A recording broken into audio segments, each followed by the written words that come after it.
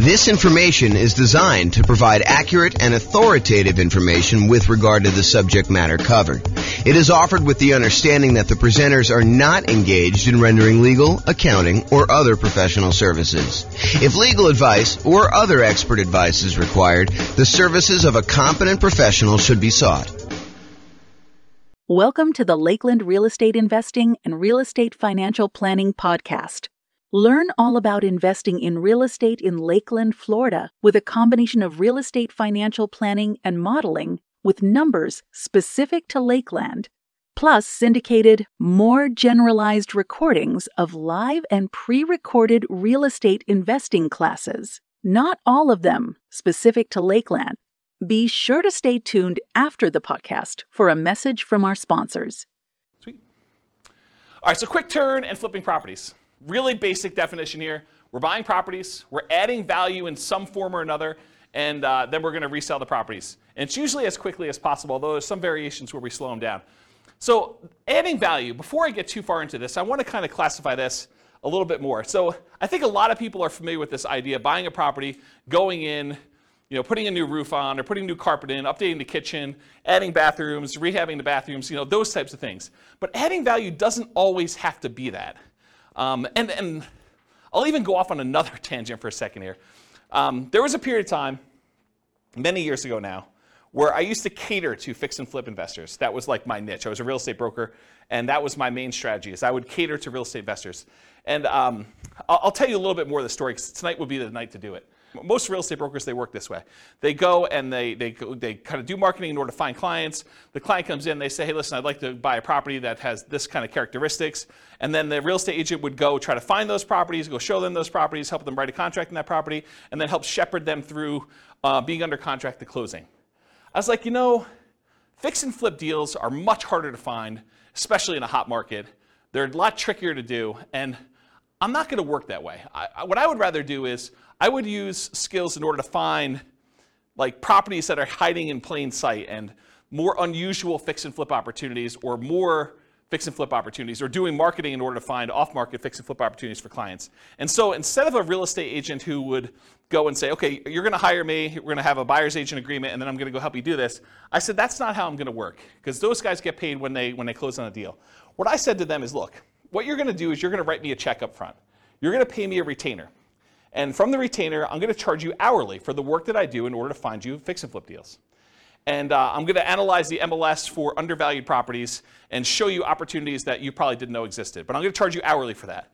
When you eventually do go buy a property, and I don't do this anymore, by the way, but when you go do and finally do buy a property, and you use me to buy the property, whether it's on the market, inside the MLS or outside the MLS, then I will earn a commission on that. And any money that you paid in up to that point, I will credit you back. So it's not like you paid any more. It's not like you paid, $10,000 plus the retainer and hourly. You basically paid the same fee, except because a lot of people say they want to do fix and flips and then they don't close, or there's a lot of work involved in doing fix and flips up front, that sometimes you get to the point where they're like, sorry, I wasted your time, but I'm no longer interested, things have changed or whatever they're doing. I was like, I'm not doing it that way. So I would actually help people do this, and I'd find those strategies that way. And one of the reasons I tell you this is, one of the secret things that I found with properties is a lot of people they look for very distressed properties that need a lot of work, that are smoke damage or water damage, or they got mold, or they got asbestos, or they had meth in them or something like that. There were some other ones that were hiding in plain sight. And the best way I could describe this, as one example, this isn't the only way to do it, but one example of this was grandma's property. So you'd go find a property that was in a 30-year-old neighborhood that was in perfect grandma condition. It was like you walked in and it was like pristine 1980. Everything looked brand new. There was plastic runners on the ground where grandma decided she didn't want to walk on the carpet, so she would do that. She would never use the kitchen. Everything looked exactly perfect. But it was really outdated. And so a lot of times those properties were fix and flip opportunities where you could go in and you could update things that was 1980s grandma into modern day stuff, and there was a big enough spread where you could make those work. And so they were sort of unusual fix and flip opportunities that not everyone was thinking of. And that was one of the examples that we would use, because I I'm not going to go off on too much tangent, but I would download all the data from the MLS, and then we would actually run analysis on them in order to find properties that had below normal price per square foot, or we would look at what the taxes were and try to find undervalued properties that way. So there are a bunch of different things we were doing that way. So I guess what I'm trying to say is adding value isn't always what you immediately think of when you think of fix and flip. It could be these more unusual grandma-type properties as one example, or it could be a liquidity issue, where someone needs to sell very quickly and they're willing to sell at a big enough discount, but you could almost put it on the market as is and sell it for a higher price. And the only reason that they were willing to sell it for you wasn't that there was anything wrong with the property. You didn't need to add value and you didn't need to go in and fix stuff up. It was you were adding value by adding liquidity to the marketplace. Does that make sense? That it's not always just swinging the hammer, or replacing carpet, doing kitchens, doing upgrades. Make sense, everybody? Okay, cool. So typically, we're buying properties, adding value in some form or another, then we're reselling properties, and it is primarily used as a means of generating income. We'll have a slide here in a second where we talk about real estate investing versus real estate entrepreneurship, and this is a real estate entrepreneurship type activity. You're in the business related to real estate. You're someone who's going in and you're trying to find deals, do labor, whether it's yours or managing someone else doing the hammer swinging, carpet replacing, upgrading kitchens, or managing someone, or doing it yourself, or managing someone. And so you're in the business. It's an entrepreneurship activity. So it's a job. You're getting paid to do this labor. So realize if this is like the class that you want to do, this is the strategy you want to do, that you are really looking at a job. This is not like a passive wealth building strategy like a lot of the other ones we've taught so far, like buy and hold, or nomad, or house hacking, or things of that nature. Make sense, everybody? Okay, cool. I run a really informal class. If you got questions, go ahead and interrupt. I probably will ask you to use the microphone, and Rachel has volunteered to be the microphone runner tonight. She told me earlier that she said, I would love to do that job. So, yeah, because you're going to ask a lot of questions anyway. All right, so exceptions. So I'm going to go over what I think is a generalized way of doing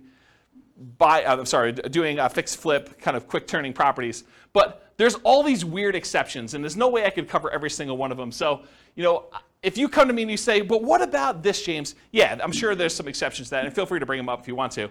But this is not the only way to think about it, but I've tried to think about it from a pretty comprehensive way, and I've tried to do it in a more most common sort of way rather than these really obscure cases, okay?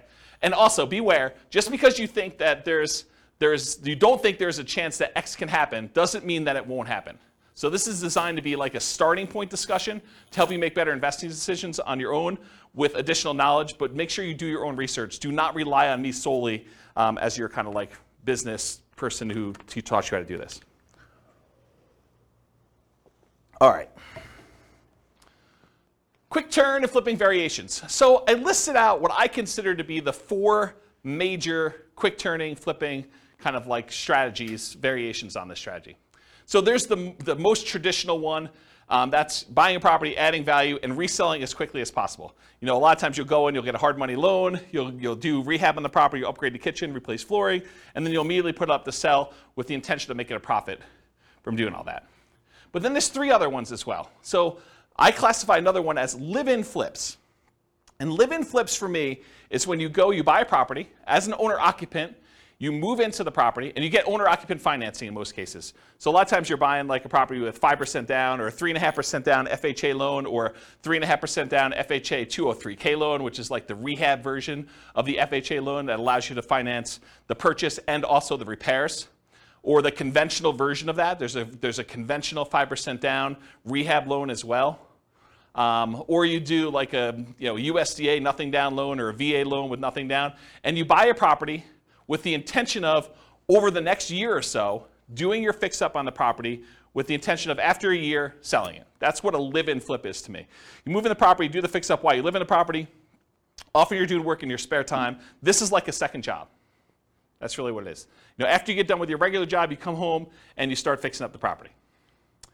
There's a variation on this, and I call it the 2-year tax advantage live-in flips, or slow flips. So the first live-in flip is like you're doing it at a reasonable time. Technically when you get the loan for an owner-occupant, you agree to live in the property for a year. So it's going to be hard for you to do it faster than a year. And there's an incentive, a tax incentive for you to wait a year. And that if you wait more than a year, you have long-term capital gains on any gain you had on the property. So it's a 15% tax rate usually, unless you're in some weird tax situation, but usually a 15% tax rate for after a year's point for doing the gain on that. But sometimes you'll say, hey, listen, I want to go and buy a property and I want to live in it 2 out of the last 5 years because I don't want to pay any taxes, any capital gain taxes on the sale. And so you buy a property very similar to the regular live and flip, except you move in with the intention of staying there 2 years. And the reason you do that is instead of having to pay that 15% capital gains tax rate after you've lived there for a year, you decide if you wait another year, then I can do it and not pay any tax on the gain at all. Okay, so that's one of the reasons why you do that. And then the final one, it's a variation on the regular flip. So the traditional flip, you're buying a property, usually getting hard money loan or paying cash or something like that, and then you're doing the fix up and then you're reselling it. With the partnership flip, you're going to partner with the seller. So instead of you going and getting hard money loan or some other type of financing, you go to the seller and say, look, Mr. Seller, your house needs some updating and I can get you more than what you would net if you partnered with me and do this. And I will go in here and I will pay for out of my own pocket to have contractors come in and do all the work on the property. And then when we sell it, you'll pay back all the money we paid for the upgrades, we'll pay off your loan and we'll split the profit. And I think we could do better than that. And so the idea behind a partnership flip is instead of you buying the property from the seller, doing the work and selling it, you partner with the seller, you do the work, and then you both sell it and you split the profit in some form or another. So that's what a partnership flip is. Okay? Any questions on the 4 strategies? You guys knew about all those? You have the microphone? On. Yeah, it should be on. It doesn't project your voice. Yeah, just so records. with the partnership flips, how is that price difference determined, the spread between what it would have sold for before and then after? Is it just based on a pre-renovation appraisal? Or how is that price determined? It's completely negotiated between you and the seller. Okay. So you could structure these any way you want. It's whatever you can get a seller to agree with, right? So I don't think a lot of times you're talking about, this is what you would have gotten, although maybe that's part of your presentation. No, this is what you would have gotten if you hire a real estate agent. It's going to be 6%, and most buyers are going to come in. They're going to negotiate the price down, and so you got another 2 or 3% that way, and you got your share closing costs. And so by the time everything's said and done, you're talking at a 13% discount from where you thought you were going to be. And so what I do is we're going to be able to do this. I'm a real estate agent. I can sell the property for us, so we're going to save some money there. I've got contractors and everyone else who could do all this work, and I get discount because I give them a lot of business. And then you go in there and you sell yourself as to why you can go and do it and why you can make them more money than if you did it yourself. So you do whatever the negotiation is for yourself to do that presentation. Does that make sense? Okay. Okay, cool. Any other questions on this? Yeah, good, Mike. Thank you. I've been seeing some houses, like say in Kansas City, Yeah. Missouri, and they're really cheap. Yep. Have you done any where you can do not an assumable loan, what do you call it? Subject to loan, where you just take over the property and then make an agreement that after you're done fixing the property, you will then pay them. But in the meantime, their mortgage is being covered. Sure. Yeah, you can structure it that way. That's just a variation on the partnership flip, right? You're going to go in there and you're going to say, look, it's not even subject to. I mean, you honestly could do it where you just say, look, I'll pay the amount that your mortgage is. If you want to do this, it doesn't have to be done this way. But you could say, I'll pay the amount that your mortgage is. I'll rent the property from you while we're doing the rehab, or we're partnering on this, and so I'll just cover the holding costs for that. But I don't think you have to, unless it's a person who's in a distressed situation and they would otherwise lose the property. So you don't have to offer that, but it's a way you could do it. It's another tool in the tool Well, it's chest. just less coming down, less money you have to put up front, because you could put that into the rehab, right? I don't think so. I think that if you have the seller pay for the holding costs while you're holding the property, I think that's actually better than you coming up making the monthly payments. Say that again? Yeah, so the seller still owns the property in the partnership flip version, and so they're making the payment. So I think you coming out and volunteering to make the payment, I think that's actually worse for you. Make sense? Yeah. Yeah. All right, any other questions on this? Do you have a question, or are you just holding the mic? Okay. I thought you were grabbing for it like you were going to ask questions. Okay, cool. All right, so is this quick turning flip model, is it more real estate investing where you're taking money, you're investing in something, doing very little work, and expecting to get a return on your investment? Or is this real estate entrepreneurship where you're putting in manual labor with the expectation of making a profit on your labor? What do you think? Is quick flipping, quick turning properties, flipping properties, is that more investing or is that more labor? Labor, absolutely, right? So this is one of the obvious ones where before some of the other ones were like, you're doing a little bit of work, but you're putting money in the deal. This one I think is very clearly on the side of real estate entrepreneurship. So for flipping properties, most folks are typically investing their time and often a little bit of money, so it's mostly an entrepreneurial activity. Okay, so money required. I would love to be able to tell you that you can go flip properties with nothing down, no money out of pocket at all. I think that while that can happen, it's really, really hard to do, okay? So in most cases, though, here's what you're gonna need to do. First of all, you're gonna need to do some type of marketing to find or acquire the deal. So marketing to find or acquire the deal, it's especially true if you're wanting to do these partnership flips, where you gotta go find a seller before they've listed their property in the MLS, before they've listed it for sale by owner in a lot of cases, although I guess you could find some of those as well. But really you're trying to find somebody who is way upstream of listing their property so that you can do that. And you usually do that through marketing. So a lot of times that marketing is paid. So you'll need some money for marketing in order to do that, especially with partnership flips. And it is true somewhat to deeply distressed properties that need rehab, although you can find those in the MLS as well. But most of the time for marketing, you're gonna be doing these kind of like partnership ones. You'll also need money for down payment and closing costs. So when you acquire property, you're probably gonna have some closing costs. Could you go find like a hard money lender who's willing to loan you 100% of the purchase price, and they'll roll your closing costs in, and they'll roll your upfront points in, and they'll have no monthly payment due on the property while you're doing it? Yes, you can if you can get a good enough deal where you're doing that, but I think that would very limit the deals that you could do. You'd have to really only do the creme of the creme, the kind of like top deals where you can get the biggest discount and where you can make that work. And I think if you want to do more deals, you want to do more deal flow, you'll probably need some money for some type of down payments. So in some cases, you might be able to do it with no down payment. For example, you bring in a money partner, or you do a partnership flip, or you find an exceptional deal and using a hard money lender, it doesn't require a down payment. So those are like the dream cases if you're trying to do this with no money. In most cases, though, you will need a down payment. There's a lot of hard money lenders that they're like, hey, look, I want you to have some skin in the game. Or I'm willing to go up to whatever this loan to value is. You're not able to quite get a property at that loan to value, but it's still a profitable deal to do. And so you probably need to have a little bit of money in the deal if you do those. So in a lot of cases, you'll need that down payment. Some hard money lenders may require anywhere between 0 and 20% down. I've not seen any more than 20, but it's possible you could find someone who's more than 20%. Or conventional loans, you could do these kind of conventional non-owner occupant loans as little as 15% down with PMI, although it has to be in good shape. It has to be a property that you can get a conventional mortgage on. 20% or more for properties that qualify for conventional financing, and not all will qualify. So if it doesn't have the basic stuff that a property needs, the kitchen doesn't work, doesn't have bathrooms, things like that, or it's uninhabitable, you're gonna have a hard time getting a conventional loan. But grandma's property, you can get a conventional loan on because it looks perfect. You went and looked at the property, you're like, there's nothing wrong with this, I can move in, okay? Also, you can do live-in flips where you could do that with nothing down, a VA loan or a USDA loan, those are nothing down loan programs, or an FHA loan, 3.5% down. And there's an FHA loan that allows you to do rehab costs included with the loan. That's the FHA 203K loan. And then that would be 3.5% down, and they'll loan you repair money too with 3.5% down. Just a side note, you cannot do your own repairs with the 203K. You have to hire a contractor. That's part of the loan contingency. They kind of like do it out and pay the contractor directly. Or you can do 3% or 5% down conventional loans, and there are versions of conventional loans that also allow you to do repair money as well. And then I think that's it for the live-in flips. Some flippers may opt to use their own cash or cash-like equivalent. And what I mean by cash-like equivalent is you own a property free and clear, or you have a HELOC on another property. You could go access your own money and use it like it was cash, even though you're just borrowing from yourself. Okay? So some flippers may opt to use their own cash or cash-like equivalent instead of paying hard money lenders to improve profitability. So instead of you paying the hard money lender 7, 8, 9, 10, 11, 15, 20%, whatever they're charging you plus points, you could decide, hey, look, instead of paying them that, I'm going to get paid that because I'm going to use my own cash and I'll save that money, and so it just adds to my overall profitability. Okay?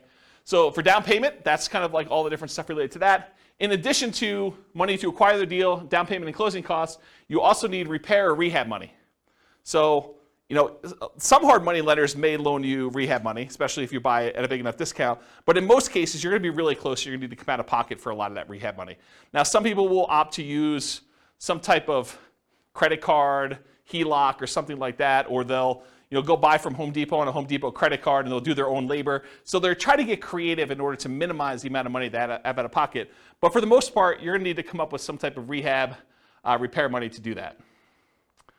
Holding costs. So a lot of times, even if you do a hard money lender, they're going to want you to make payments. A lot of times it's interest-only payments on the loan. Some of them will do like, we won't do payments for the first 6 months. It's already rolled into the cost of the loan, or maybe they'll add it to the loan balance. Well, they won't require you to make monthly payments on it. But not all hard money lenders are like that. And so you'll have some holding costs on the loan while doing the rehab. And once you've done the rehab, marketing the property for sale. So you may have 3-month rehab period, or 4-month rehab, or 6-month rehab. And then after that, you have 2 or 3 or 4 months in order to market the property and then wait for it to close before you can get paid. So you might have 3, 4, 5, 6 months of holding costs between rehab period and marketing period in order to do that. Does that make sense to everybody?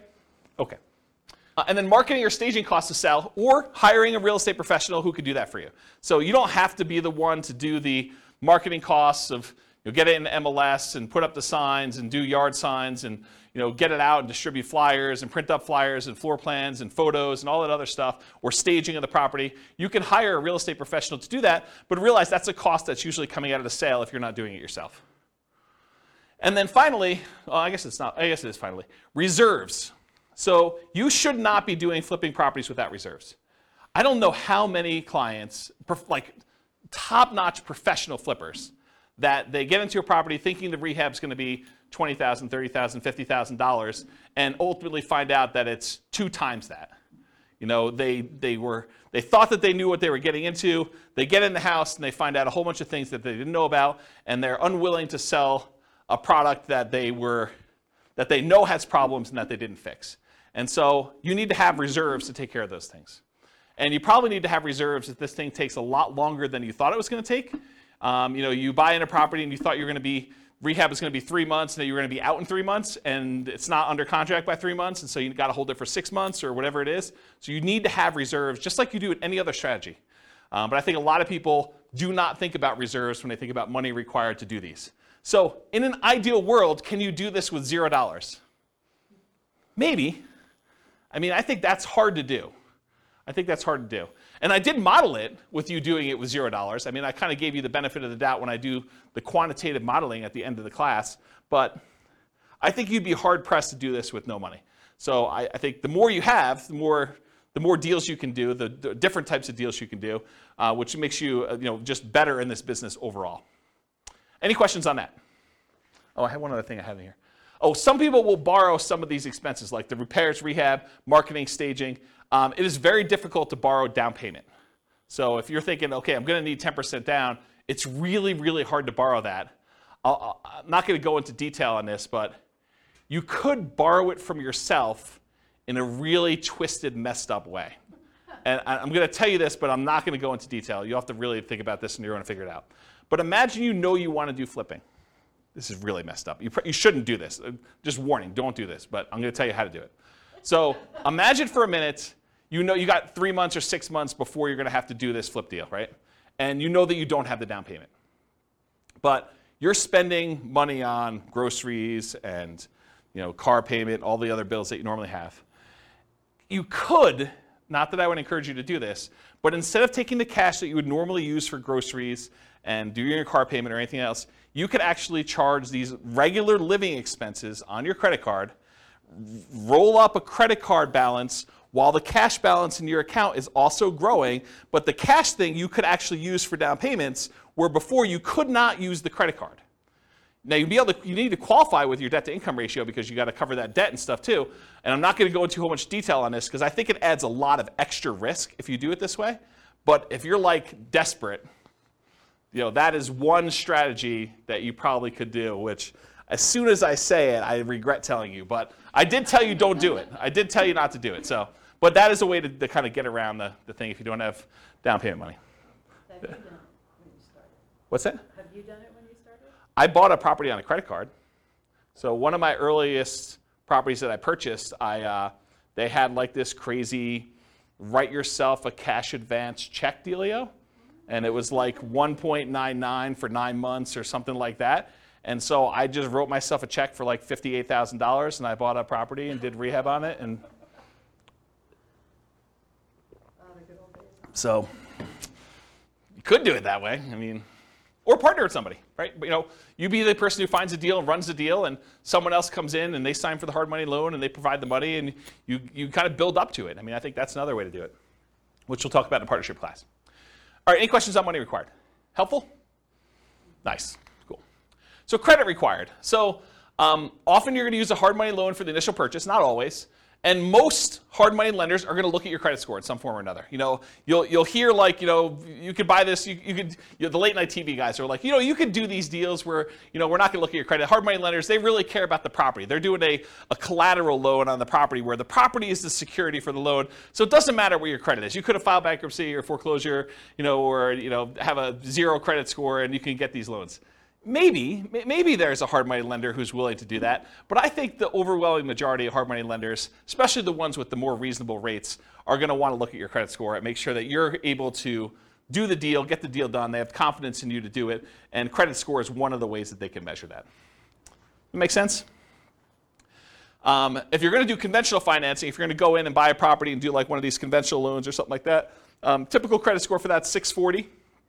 Oftentimes, the better credit you have, the better your interest rate's going to be on those. And then for these kind of less common situations, the live-in flips, it's owner-occupant financing. And you can go as low as 580 with the FHA loan in order to do your credit score with that. There may even be some exceptions where you can go lower than that with really unusual, exceptional situations. But go talk to a lender. They'll tell you this stuff. So that would include stuff like FHA, including the 203K loan, VA financing, USDA, conventional, including the conventional rehab loans, provided the property can qualify. So the property needs to be able to be in good enough condition where you could buy it that way and purchase the property. With a partnership flip, you may not need credit score at all. If your partner is going to qualify you for the loan, you don't need to do it. So in that case, it may not be required at all. And if you're buying without a loan, all cash, credit score is not required. And realize, just because I wrote these numbers up here, you can't go to your lender and say, James told me that it was this number. You need to ask them what the qualification is for their loan products at that time, because they may change. Loans are changing right now a lot. In case you didn't hear the news, interest rates rose by 0.75% today. So another big jump today. All right, any questions on credit required? Sweet. Skills required. So the primary skills required for flipping properties are, number one, you got to be able to find deals. Got to be able to find deals. That's a skill that's required. You also got to be able to estimate rehabs or know someone who can. You either got to be able to do it yourself or you got to be able to get a contractor in there who can estimate the rehabs for you. Got to be able to figure out acquisition financing, hard money lending, private lending, the conventional financing, live-in flip financing, whatever it is that you're using to acquire the property, you need to know about the financing. You need that as a skill. Then you need to either be able to do the rehab yourself, swing a hammer, do the fix-up yourself, or hire people and manage a team to be able to do the rehab. And then you need to be able to sell the property. Those are the primary strategies, the skills required in order to do quick turn flipping properties. And of course, the skills of rehab can vary depending on whether you're doing it yourself or you're going to hire someone to do it. If you're going to hire someone to do it, you need to be good at management. You need to be able to pick, hire managers, stay on top of them, make sure they get the job done right, know how to pay them, know how to structure all that. And then selling properties may be you hiring someone else to do it or you doing it yourself. So another way, you either need to be managing them or doing it yourself. So different skills. Any questions on skills required?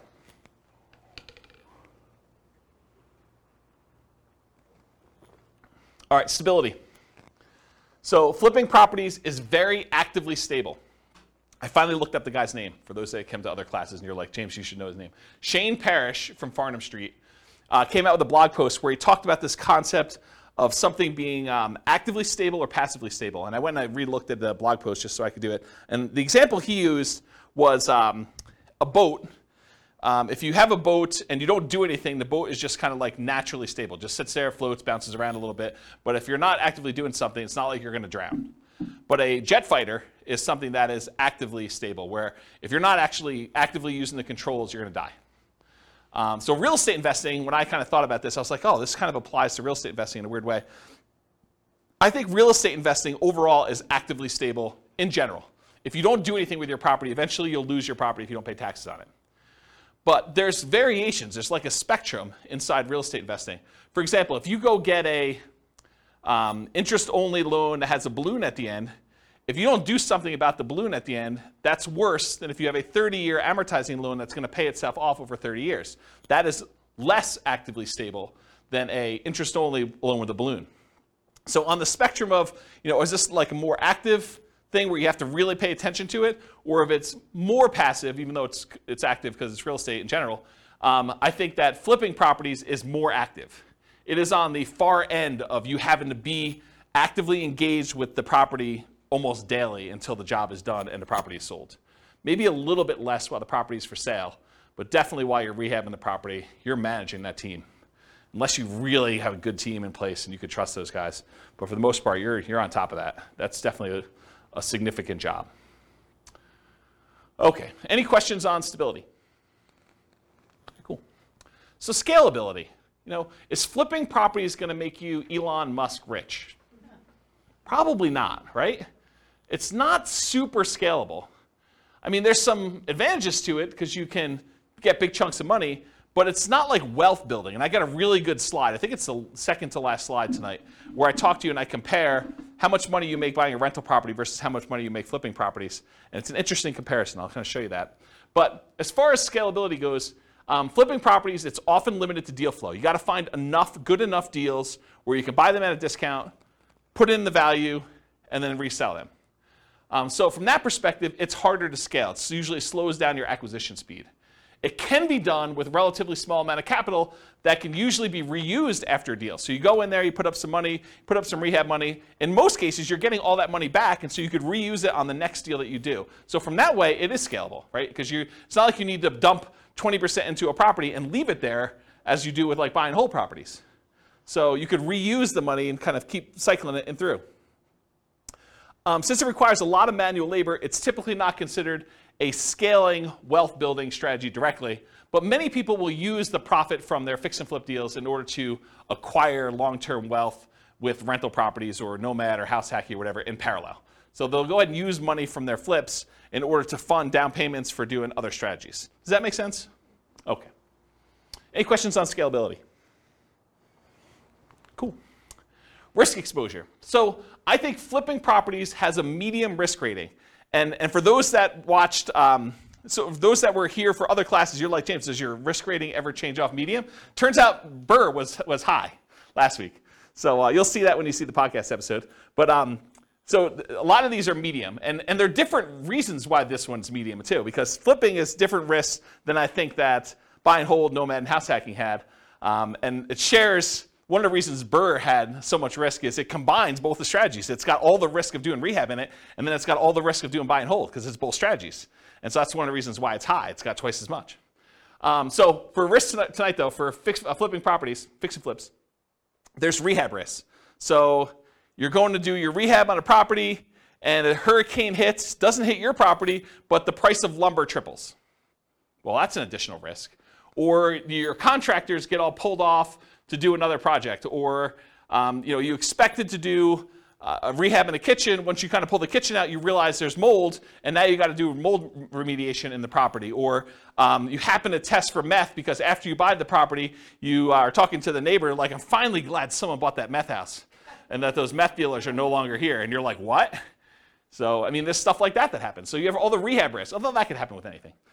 Interest rate risk for your buyers while rehabbing. So imagine you bought a rehab property, and you were getting ready to put it on the market about 2 months ago, and interest rates just went through the roof then. So now it's much, much harder for you to sell your property because there's an interest rate risk for your buyers while you were doing your rehab. Price decline during rehab risk. So sometimes markets turn. There was a market was going a certain way, and then all of a sudden it shifted, and now it's much harder for you to sell, or the prices started to go down. And you're holding the property thinking, I can do better, and the market's kind of dropping out as you're holding on. And maybe you should have accepted that $5,000 discounted offer that you got the first day, because that was your best offer, because now the price is $20,000 below where you were. So there's stuff like that happens. And for longer flips, like 2-year slow flips, this is an extended, it might be called an additional price decline during ownership risk, because while you're holding the property for 2 years, it's possible the market changes or interest rates change or things like that, and prices drop pretty considerably during that period of time.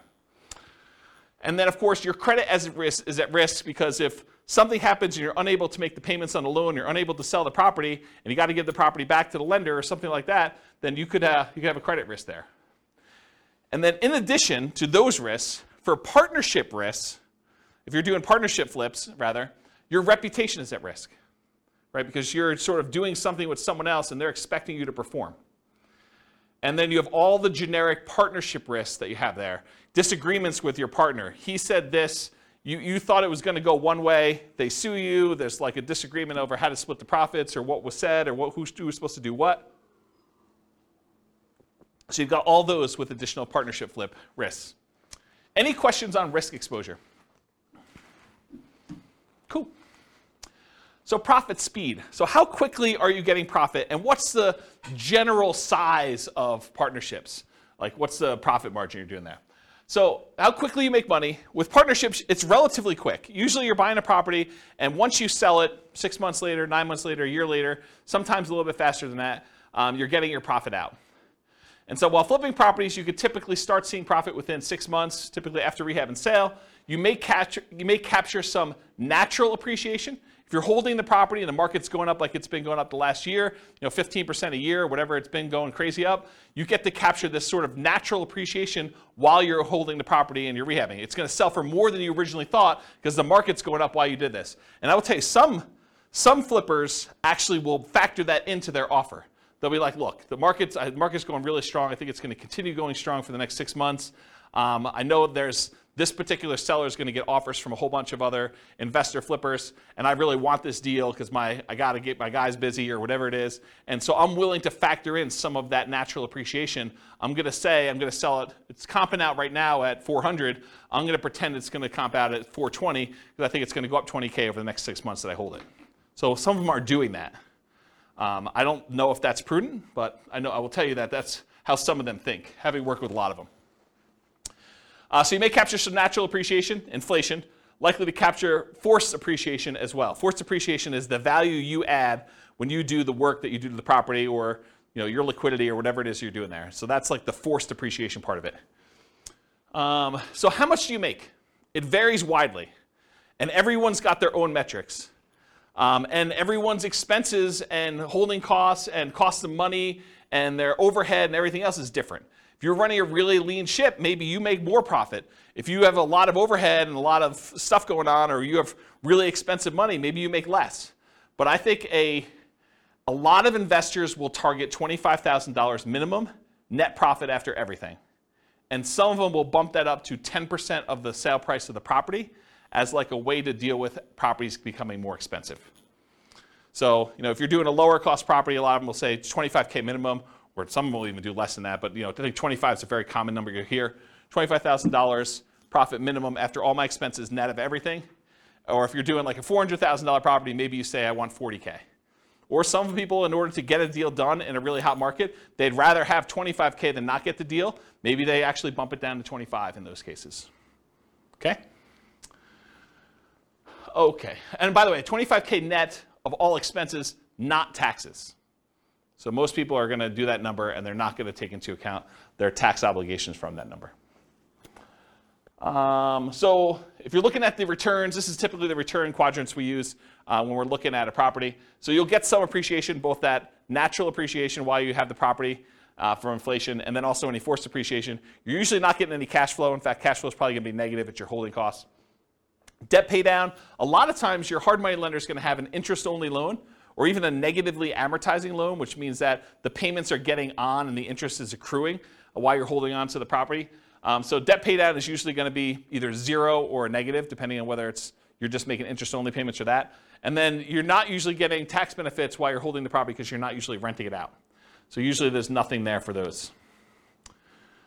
Any questions on profit speed? All right, no questions on profit speed? Profit size? Okay, cool. So finding deals. So you can find these deals in the MLS. You can find these deals from for sale by owners. And there's really two groups of for sale by owners. Those for sale by owners that are currently actively marketing their property, like people that put the for sale by owner sign their yard, put up their property on websites like Zillow or Craigslist or other things like that. And then you have the hidden for sale by owners. There are properties that are for sale by owner. They're not listed with an agent, but they could be properties that they haven't put out any advertising. You need to go do postcards or pay-per-click or do some networking or whatever in order to find those sellers, in order to be able to find those deals that way. And then the other most common way to find these deals is wholesalers. Wholesalers are typically people that are putting out the marketing in order to find the deals. They're marking them up by putting their profit on the deal, and then they're usually assigning their contract and allowing you to close on it and buy it directly from you.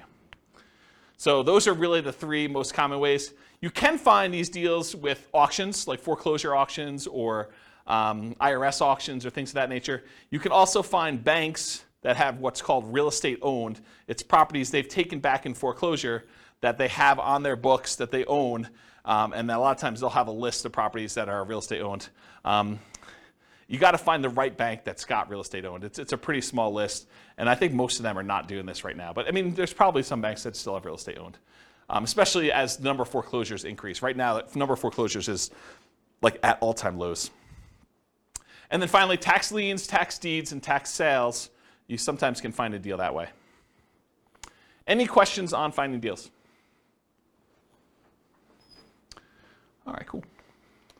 So searching for fixer-upper deals in the MLS.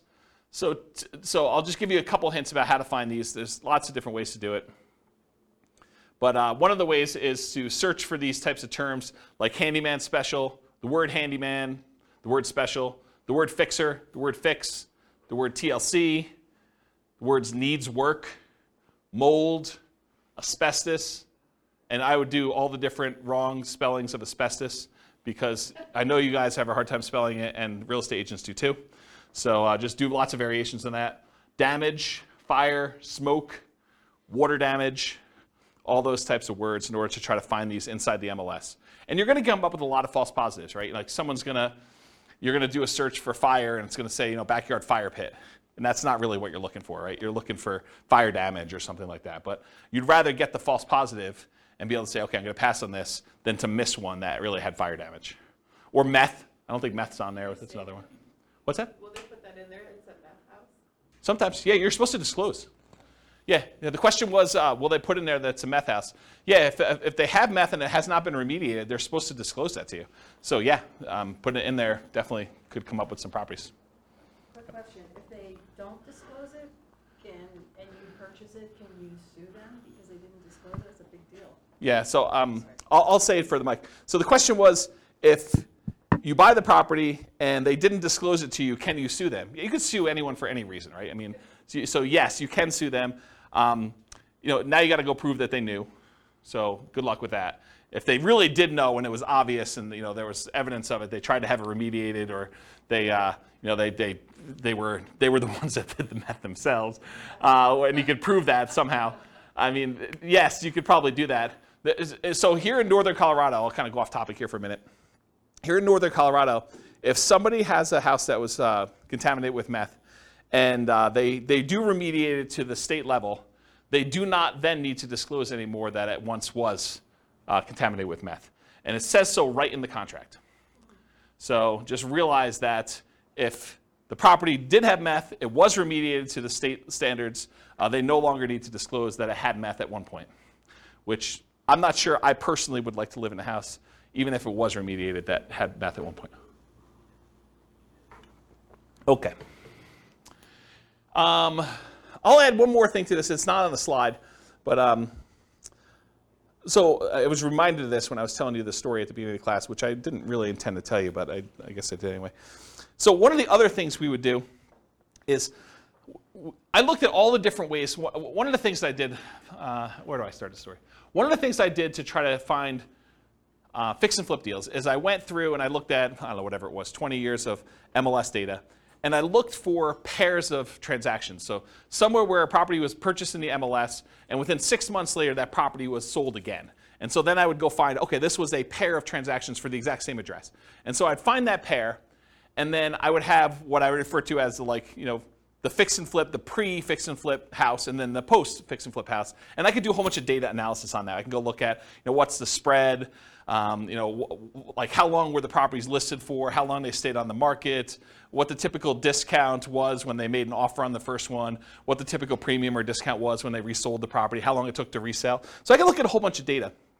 But one of the things I wanted to do, now that I had these fix and flip pairs, I wanted to go look at all the initial transactions and try to find out ways that I might be able to identify those that were not obvious.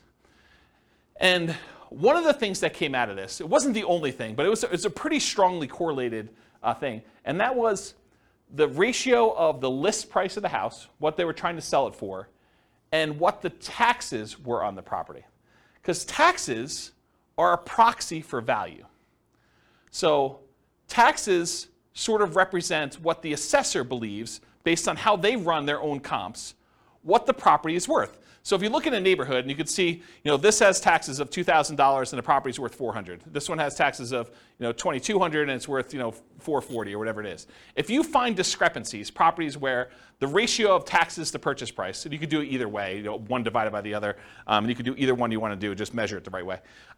If you find ones that are outliers to that, that could be a first pass, even if it didn't have any of these special keywords in it, and it would otherwise seem like, without you going and running comps on every property, this is a really quick way to whittle down that list. And so you could export the list of properties in the MLS if your MLS allows you to do that, and then do a ratio, download the spreadsheet where they have taxes, property taxes, and then do the thing for list price, and then do some type of calculation, and then sort them by that, and then look at the top 5 or 10 or 20 or whatever properties there are, or just go through and order by those. And that was actually a relatively good way, having looked at data for a whole bunch of these pairs of fix and flip properties, for you to go identify properties that might possibly be undervalued in some way or another. Or you could also find properties where the taxes were abnormally low because there was some type of homestead exemption or senior exemption or something like that. And so you find some of those too. But some of those are also grandma's properties, right? Like the homestead exemption where it's been kept pristine for 30 years, that is another way to kind of identify grandma. So I'm not sure that's the worst way to look for.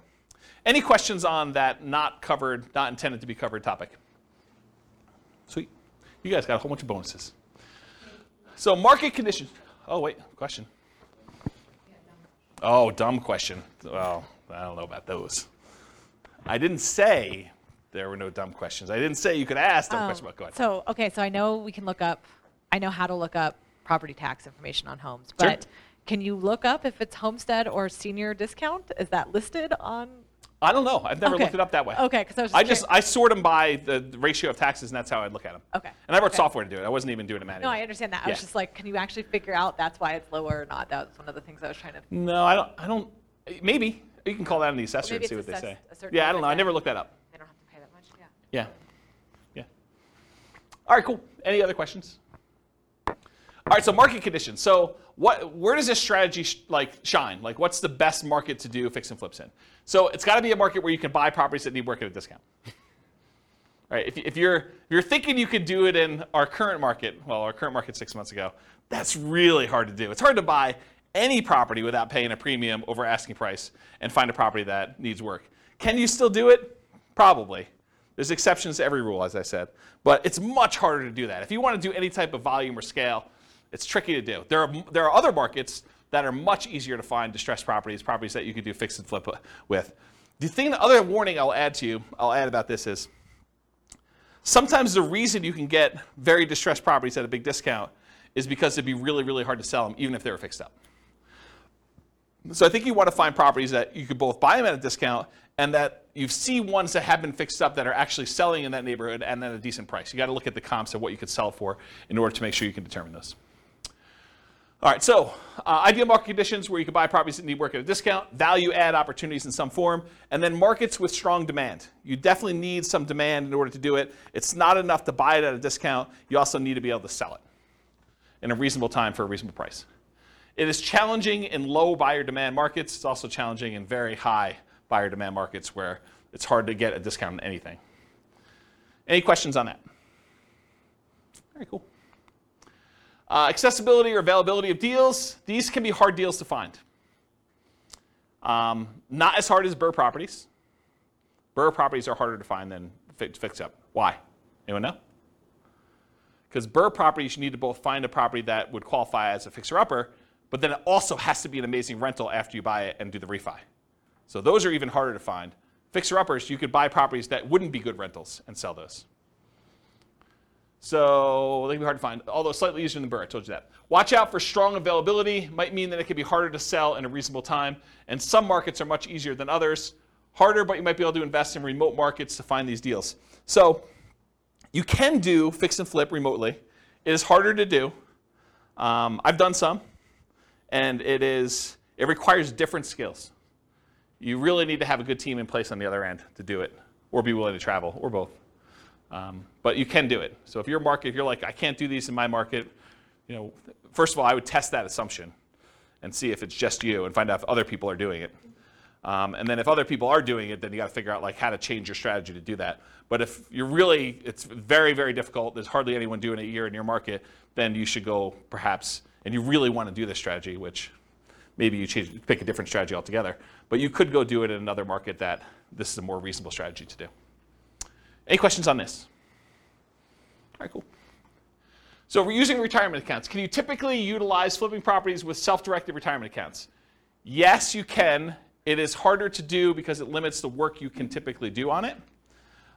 It is easier if you almost have like you and another flipper almost offer each other to do the loans for itself at like some type of swap rate or something like that, where you loan them money for their flip deals and they loan you money for your flip deals from your IRAs.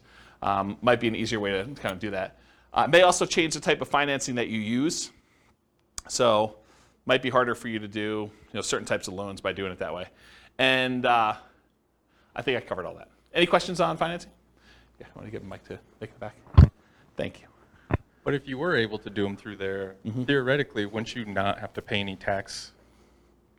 Depends on... Or deferred? Yeah, it depends on your structure of your retirement account. I'd have to think it through. This is not my area of expertise. But yeah, I think you would have... Yeah, if you did it inside the account, all the money had to go back into the account. I think that goes into whatever the status that money already had. So if you're going to pay tax when you pull it out, it would be taxed at that point. If it was tax-free when you pull it out like a Roth, then I think it would be like that too. There's some other weird rules too, like if you're financing stuff within there, if you're using this for down payments, there's a whole bunch of additional rules, and like I don't understand this stuff that well, but like UBITs and things like that I'm just not familiar with. So you'll need to get some professional guidance on that one. It's harder to do, much harder to do than doing it with someone else's IRA. You can use someone else's IRA real easy. Okay? Yeah. Any questions? Cool. So quantitative analysis. Now we're going to get into numbers, just right at a time. So flipping properties is a job. I want to point that out at the very beginning because financially, this thing shows up like extra income in our modeling. Right? We're not modeling you're buying a house and you're getting the debt pay down over that thing. So a lot of times they're interest-only loans, and you're not going to have like appreciation happen while you're holding the property for 6 months because you're already kind of baking that in there. So it really just shows up as like lumpy income. Income that shows up like once every 6 months or once every 9 months or whatever the period of time that you've gotten there. It just kind of like poof, $25,000 shows up in your account because that's the net after all your expenses after you've done the deal and at whatever interval you have there. So that's how we model it, right? Because it's lumpy income. It's periodic, sometimes irregularly periodic, but you could do it as kind of periodic chunks, lumps of income. Okay. So the other thing that's hard is when we compare flipping properties to all the other strategies we've covered so far, like buy and hold or nomad or house hacking, it's already an unfair comparison because in one case, you're working a regular 40-hour-a-week job. Maybe you're kind of like leasing a property once every year or something like that to do the work. But with this, you've got like second job hours. So I'm kind of comparing one where you're not doing second job hours and you've got all this leisure time, and this other one where you're working a second job completely in order to do this, right? And so it's automatically an unfair advantage to kind of compare them, and you'll see why. So I could take like one model of this thing and really spend 2 hours just going through all the different risk profiles and how this varies and what your income looks like and your kind of cash flow looks like and all this other stuff, like just based on like one strategy. So tonight I'm just going to focus on financial independence, how long it takes you to achieve financial independence, using the strategy, but I could easily just go in and dig into all these other variations and how this really works and mechanics of it, which I just don't have time to. Eventually, they may be their own class. For this particular strategy, because it's not my primary thing, like this is not my, I don't know if you guys can tell, but this isn't my normal topic to teach, right? Like fix and flip. I do have a lot of experience, especially helping clients. I don't do a lot of fix and flips myself. I've done a few. But this is like, I used to cater to this. This was my niche for clients doing it. And I did this for several years doing it this way. But I don't know. This isn't my normal class topic that I teach. It's sort of like a secondary topic. So I don't know. Maybe I will teach more. Maybe I won't. It is naive to generalize these results. Don't think that you truly deeply understand all the nuance from just this class, right? You can't go out and claim that you're a guru and expert and start teaching this based on the stuff you learned in this one class, okay? All right, so modeling flip income.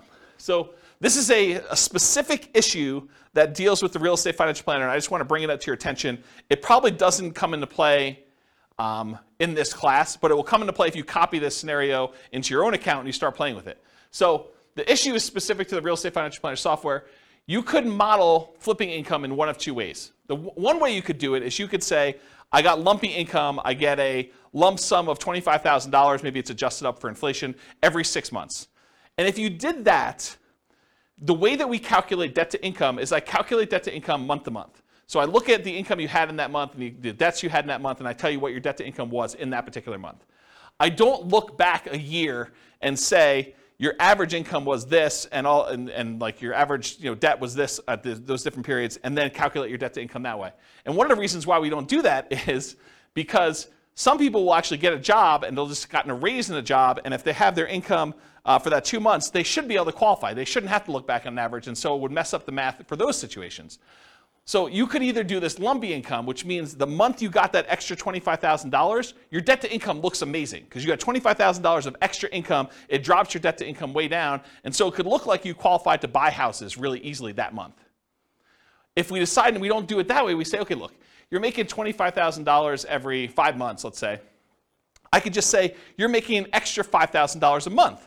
And if you do that, the challenge with doing it that way is you don't really earn that $25,000 until after the 5th month, and then you have $25,000 all come in, but maybe you needed a certain amount of down payment, and that happened at month 3, really before you technically had the money coming in.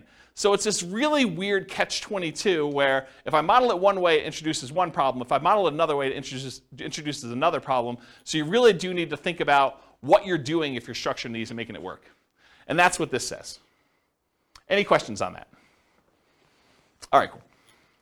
So we're going to try to find out someone doing flipping, how long it takes them to achieve financial independence, and we're going to compare it to a lot of the other classes we've done, like buy and hold and house hacking and nomad and BRRRR and those types of things, and we're going to compare that. So in order to do that, I think it's fair for me to define for you what financial independence is mathematically. So financial independence is when you have enough income coming in from your investments to support your lifestyle. So in this case, for the example we're going to do tonight, they need $5,000 a month in order to support their lifestyle. And $5,000 a month gets adjusted up with inflation. So it's $5,000 when they begin, but 10 years from now, it's whatever that is, $8,000, $9,000.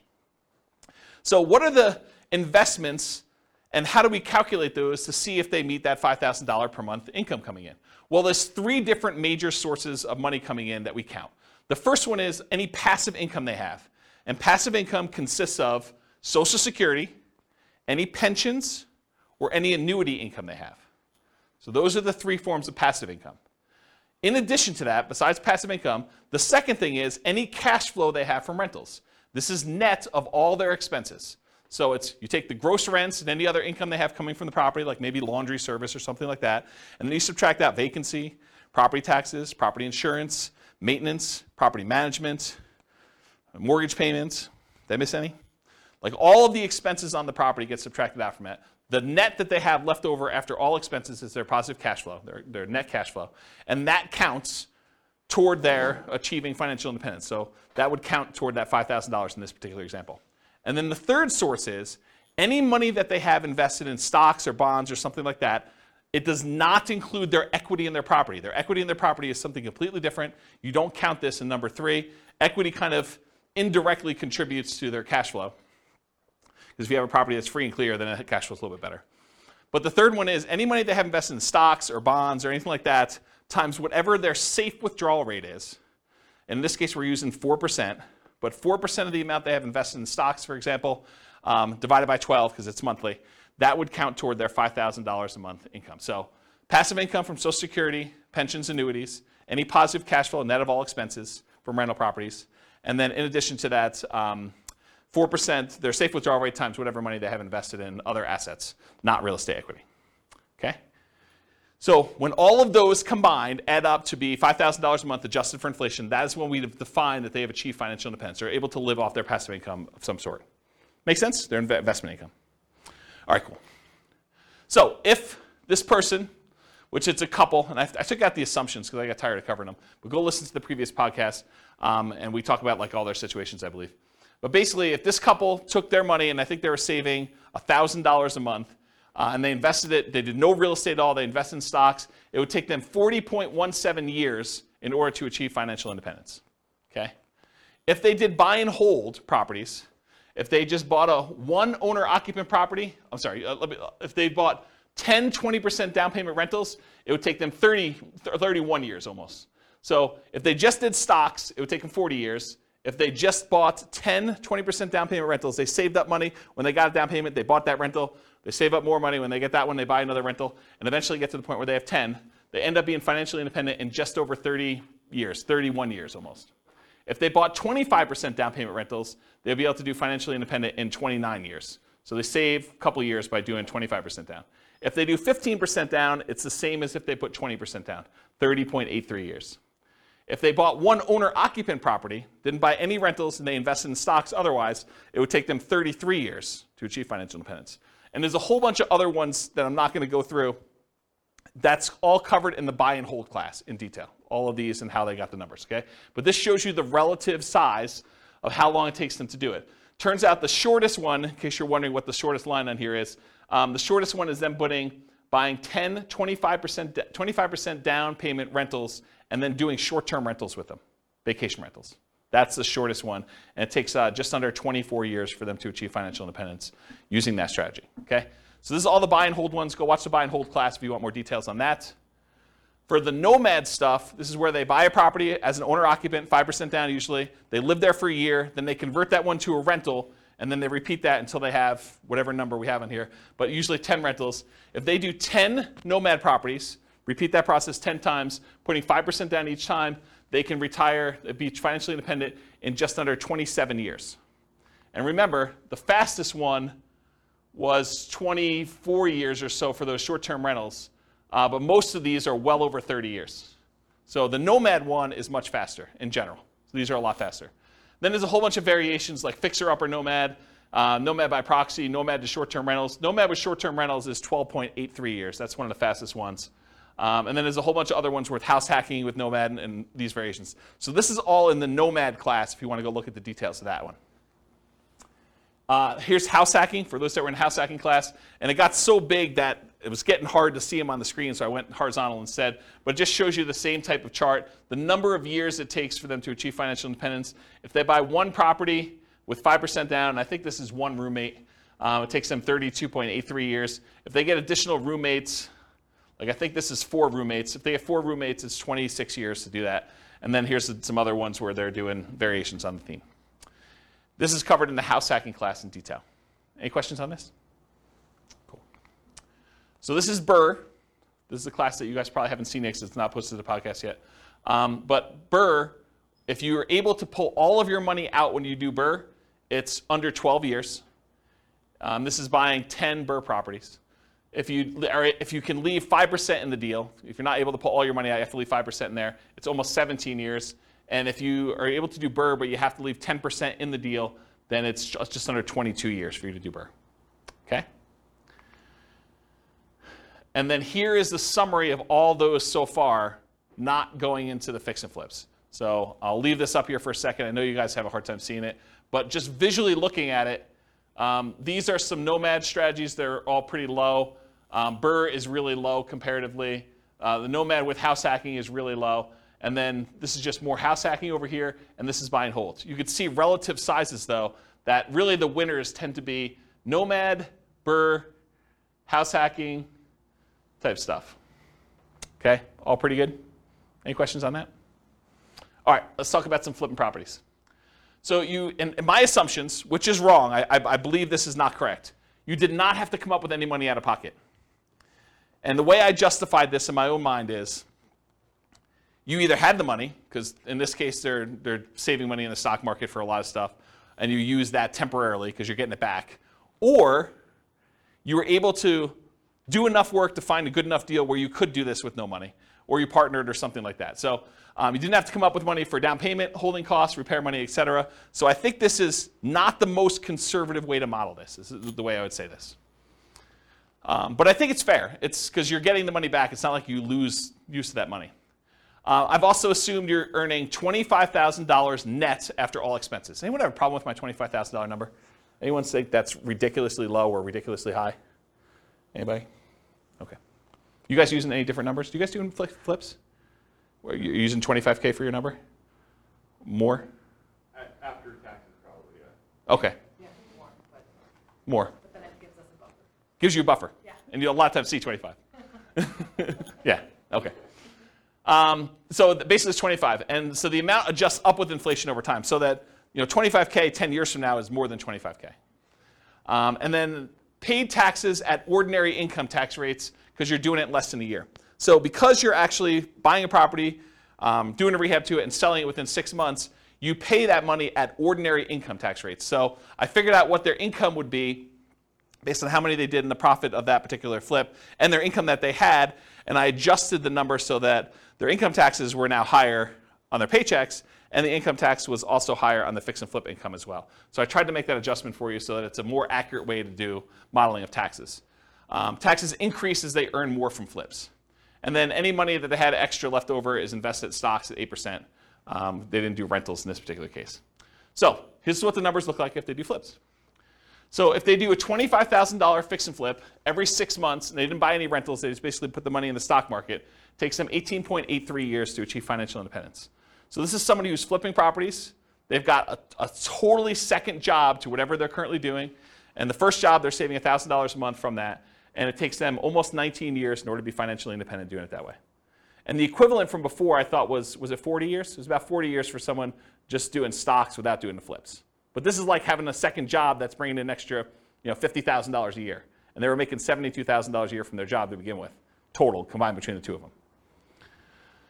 Okay, so if they did 30K flips every 6 months, that would be about a year and a half faster, 17.25 years. So you increase your profit a little bit, it speeds it up. If they're doing a $35,000 flip every 6 months, that's 16.08 years. If you happen to do $40,000 flips every 6 months, that's 14.83. If you do $45,000 flips, it's 13.67. And if you're able to do $50,000 flips every 6 months, that's an extra $100,000 a year in flip income. It's basically working a second job in order to do 2 flips like that each year. That's 12.83 years in order to do financial independence. Any questions on this? You assume they do the work, or is Get the mic. part of the cost? Where's the mic? It doesn't necessarily have to be a full-time job. What was the question then? Oh, it wasn't a question. I mean, when you say it's a full-time second job, you Yeah. assume then that they're doing all the work. No, I think that even finding the deals, managing their contractors, and overseeing the sale of the property is an extra job. Whether that's a 10-hour-a-week job or a 20-hour-a-week job, I think part of it is Yeah, it's where not they are like in the process. It's not necessarily a 40-hour-a-week second job or something. I think can it be. depends. I definitely have had clients that this was their job, like they were doing this, and they were, I don't know, going and previewing homes to make sure that they had the comps right, and there's all that stuff that you don't think of that takes time up. Eventually, I think you get to the point where you're good enough and you've seen enough things where you do that. But early on, it's much more in labor. I think you get skills over time where you don't have to, where you could do less. But especially you have teams in place and all the stuff you buy from Home Depot or Lowe's or whatever you're doing, you get some economies of scale and expertise practice. All right.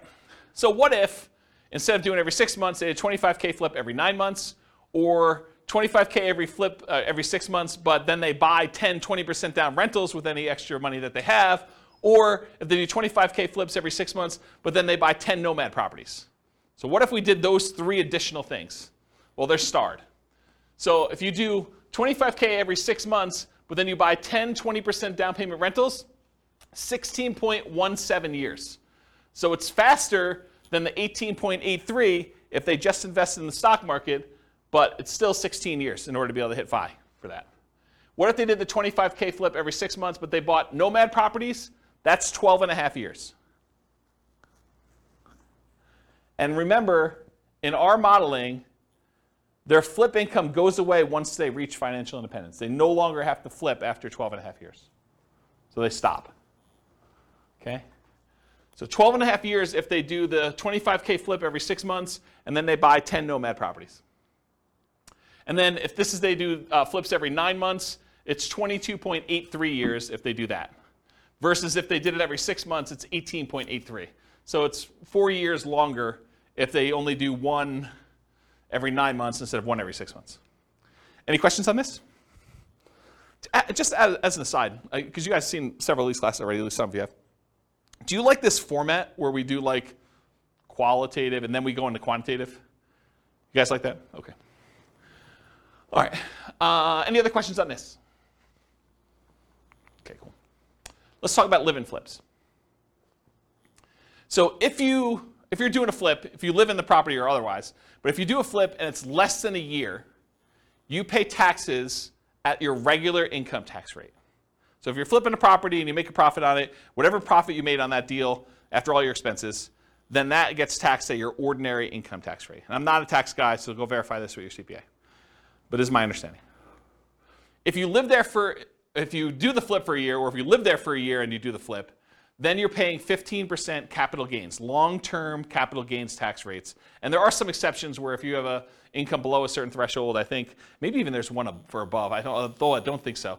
But I know there's one where if you earn below a certain number, then I think your long-term capital gains rate is actually 0, if I'm not mistaken. But it's a really low income. But otherwise, if it's over a year, in most cases, it's going to be a 15% long-term capital gains rate tax rate. So you could save you a little bit of money on taxes if you wait over a year when you're doing your flips. Although I'm not sure that's incentive enough for you to do shorter ones, and I'll show you that here in a second.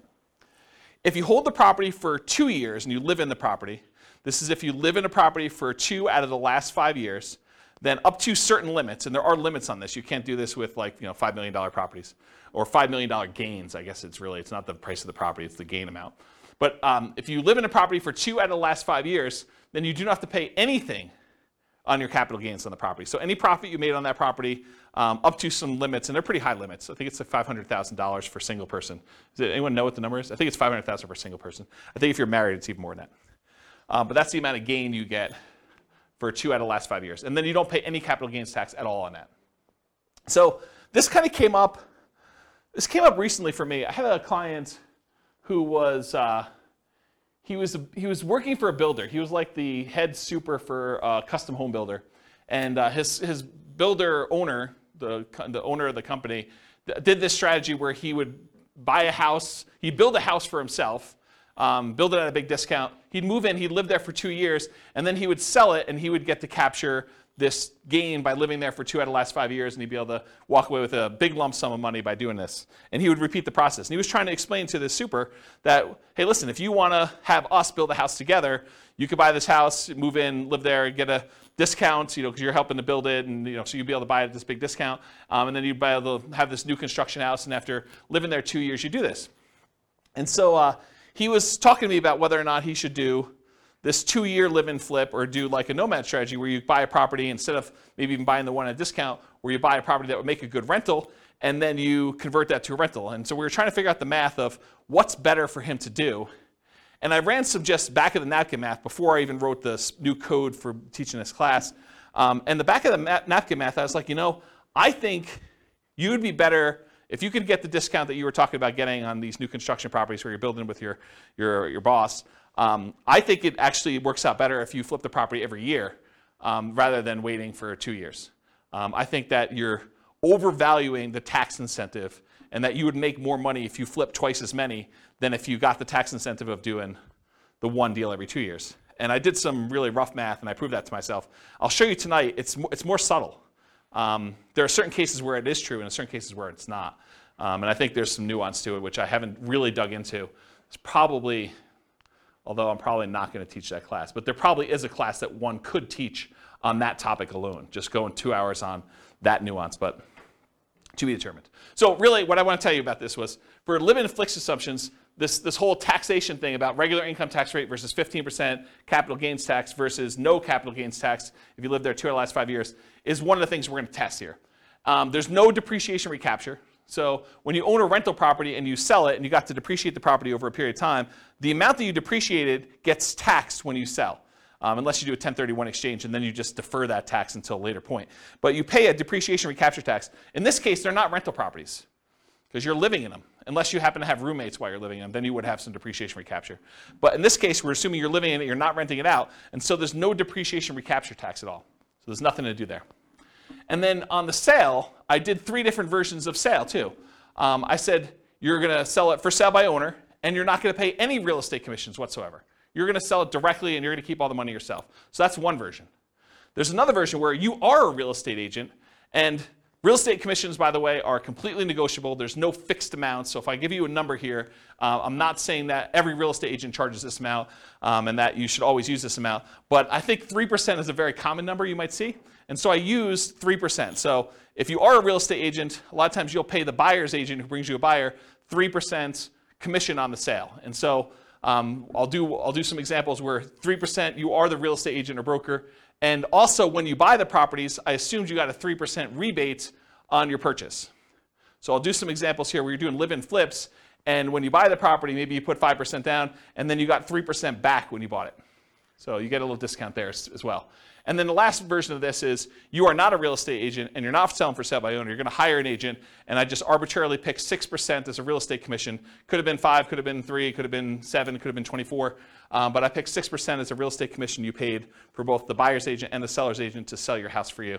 And so we'll look at what the impact of commissions are on doing this. And then I always assumed you have a 1% closing cost to handle all the title insurance and your share of closing cost fees when you're doing the deal. Okay? So these are kind of my live-in flip assumptions. And so here are the live-in flips. Okay, where am I now?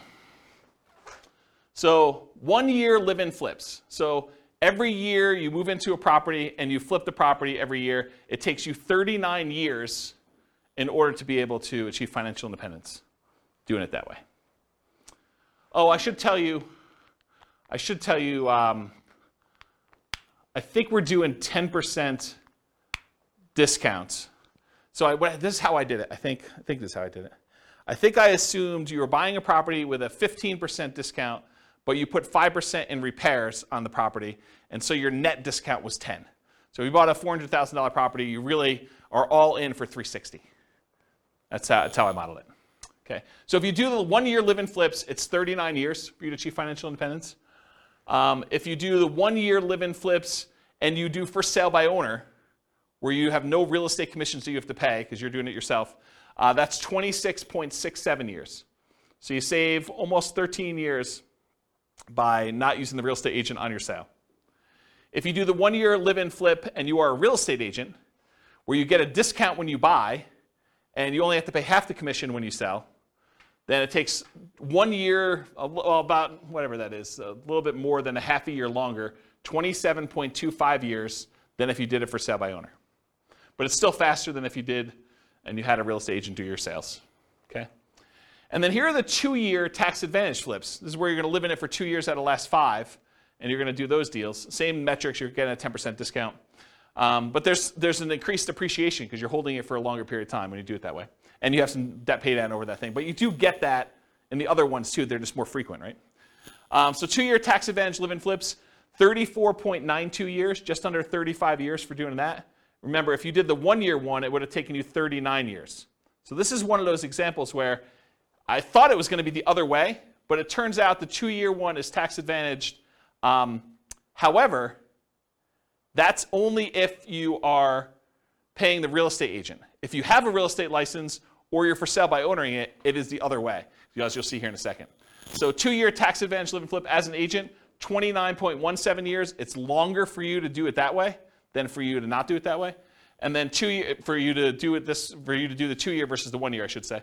And then the 2 year tax advantage live-in flips where you do for sale by owner, exact same time, 29.17 years, which is longer. The 2 year flips, either as an agent or when you're doing for sale by owner, take longer than doing 1 year flips where you are also for sale by owner or an agent. If that makes sense.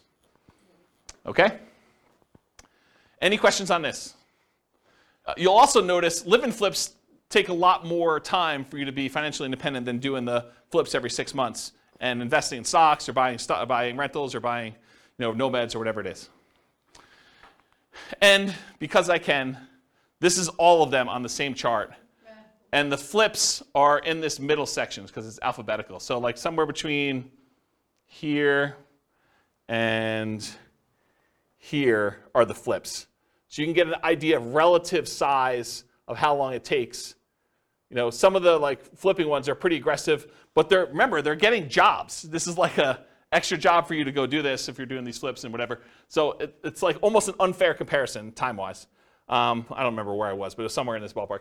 And you can see some of the faster ones are these nomads and nomad with house hacking, and house hacking ones are kind of like the faster ones. Buy and hold, a little bit slower. And then regular house hacking ones over here a little bit longer. Any questions on all of them? Not going to go into detail, but you can look at the chart at your leisure. Any questions? All right. This is the penultimate slide, second to last slide. And I pause for dramatic effect. Take a drink too. While you're drinking, it would be funny if you could add a bar. It would. So otherwise, I have to repeat it. It'd be funny if you could add a bar on that of getting a minimum wage job for 20 hours a week. Extra? Yeah. Yeah. Compared to the... This is the tricky part, right? Like, you think that's a great idea, and I do think that's a good idea too, but everyone's like, well, I have this unique situation. I'd like to see you do this where I get $50 more in rent, or, I hire a property manager, because a lot of these are without a property manager, or like, because there's all sorts of variations, or, I'm going to not do 5% down for all of them. We're going to do 3.5% down. I'm going to buy a duplex first or a fourplex, and then I'm going to do my 5%. How does that vary? That's why there's so many different variations. I mean, this is literally why I've zero concern. I'm doing like Real Estate Financial Planner podcast where I take one of these scenarios, and each episode is me diving deep into like one, and then I go and I drill into like exactly what's happening, and I can compare it to like another scenario that was before and show you how it's better and how it's worse and stuff like that. I have zero concern that I'm ever going to run out of these, right? Because I think I'm on like buy and hold, like 25% down. And I've got all these to go with like all sorts of variations of doing this. And what happens if I make more? What happens if I make less? Property manager, not property manager. Stop working before I technically hit FI and see if I can coast in. And there's all sorts of weird stuff to do. Yeah, because I was just thinking, you said two flips a year every 6 months for 30 years. Yeah. Man, that's a lot of time. Right. I totally agree. Yeah, and we all know that house hacking is the equivalent of getting a side hustle, right? So you could do side hustle, go look at the house hacking ones. Those are kind of the equivalent, right? It's like getting a job but for $650. You could look at it that way. There's lots of weird ones. So. All right, so this slide. I used to have a very different version of this slide that I would teach. And the old version of the slide, I'll jump to the punchline, then I'll walk you through this one. The old version of this slide was, for every rental property you have, it's the equivalent of you doing a flip every year. So for every rental property you own, it's the equivalent amount of money that you would make from doing a flip every year. And I'm going to walk you through what I mean by this. So I just randomly took the properties we were buying in all these other scenarios, and I jumped to year 10, just to show you what year 10 numbers look like. So in year 10, the amount of money you make from appreciation on the rental, using a 3% appreciation rate, was about $15K. The amount of money you made in cash flow on that property, I think this is 20% down. The amount of money you made in cash flow on that property was $6,720. The amount you made from paying down on the loan was about $6,000, a little less than $6,000. And the amount you made in cash flow from your tax benefits, cash flow from depreciation, was about $2,600 and change. Okay? Add all those up together, it's about $30,000 in that 1 year from appreciation, cash flow, debt pay down, and the tax benefits of owning that rental property. Squint really hard, it's about 30 grand. If you do a 25K flip, About 10 years in the future, they're worth about $33,000 and change as your flip amount. So for every rental you own, it's very close to the amount you make in a flip over time. You make a little bit less earlier on, you make a lot more later on. But if you look at the chart, if you did like a chart of what your flip would be, going through all these ones, and then you did a chart showing you what your profit, overall profit from these 4 areas for doing a rental property, they're very similar. Okay? And that's every year. This is every year. This is the appreciation in this 1 year. You know, do a $4,000, $400,000 property at 3%. It's like 12 grand, right? So yeah. And then cash flow, I mean, it's what it is. It's like $500 a month. So yeah. Interesting, right? And is there more work doing a flip or doing a rental? One of them kind of becomes, especially if you have a property manager, one becomes very passive. And it just kind of like propels itself. So then when you have 10 rental properties, it's like doing 10 flips a year. Another way to think about that. Okay? Now, to be fair, like the counter argument is, but flips are all cash now money. They're all like the side, right? And when you do a rental property, this is cash later. Appreciation and debt pay down is equity in your property, which unless you do a cash out refinance or you sell the property, that's money being held and internally compounded for you for later. This money is now. With flips, all of it's this side. Right? All of it's cash now. That's the counter argument. But in some cases, you want to have, you know, tax optimized returns later, because you're not paying taxes on the appreciation except for property taxes, and you're not paying taxes on debt pay down except whatever you had to pay for the income you earned that paid for this, right? So this is tax deferred in a lot of ways, where all the income you have coming in from the flips is money you have to pay taxes on that year, unless you're doing something weird, like the 2-year deferred flip or something. Any questions on this puppy? Oh, you have, all right, so conclusions. So I went through some numbers tonight, but assumptions matter a lot. Like, you can't go and say, oh, I attended this class once and James said that this particular strategy is always the best. No, because in different market conditions for different people with different income, you know, different relative skills, different appreciation rates, different rent appreciation rates, different stock market rates of return. Some will do better than others, some will do worse than others, and some may be very, very, very different than what we showed here tonight. So you can't just say automatically, this is the best. I think what you have to do is you either need to do the math yourself, or you need to put your own stuff into the Real Estate Financial Planner and model it out, and then change your strategy and do a variation strategy, and then compare the two. I'll also add one other thing. We really only looked at one measurement. We looked at how long it takes to achieve financial independence, when in fact, there's a lot of things to look at, right? There's the risk profile. You know, doing one strategy gives you a lot more risk. Like doing something where you only invest in the stock market gives you all that stock market risk, whether that's good or bad. You know, doing ones where you're buying 5% down rentals gives you a lot more leverage risk of the real estate. You know, that price resiliency or the equity resiliency and rent resiliency stuff that we kind of talked about at the beginning, where, you know, rents decline, that's potentially problematic. 80 flips. So you have all that flip risk, right? And with BRRRR, you have the flip of, you have all the additional BRRRR risk in there too. So like all these strategies have different risk profiles. And so one may be faster, but it may also be a lot more riskier, where if you ran a Monte Carlo simulation where you had all these variables for price appreciation, rent appreciation, stock market rate of return being variable, mortgage interest rates being able to go up or down on you, inflation rate becoming variable, like all those things becoming variable, you may find one has a much wider range of values where, yeah, maybe you can retire really, really early if things go your way, or maybe it's like forever where you don't actually make it with this particular strategy, where another strategy might have a really narrow band where you're almost certainly going to take longer to get to financial independence, but you're definitely going to be financially independent within a 6-year period. And so you might see that if you run your numbers and have certain things happening.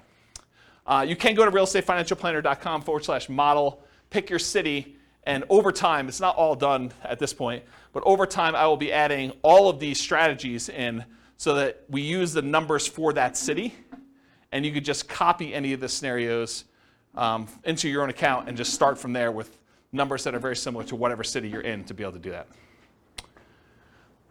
Okay. That is the end. If you guys have any questions for we're done.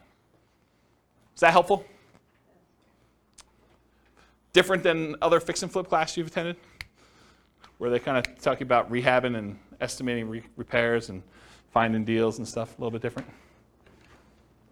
Good stuff? Yes, good stuff. You guys are really quiet. Wow. Okay. All right, well, if you don't have any more questions, I'm going to end. I will stick around, but I will see you all soon. Thank you all for coming.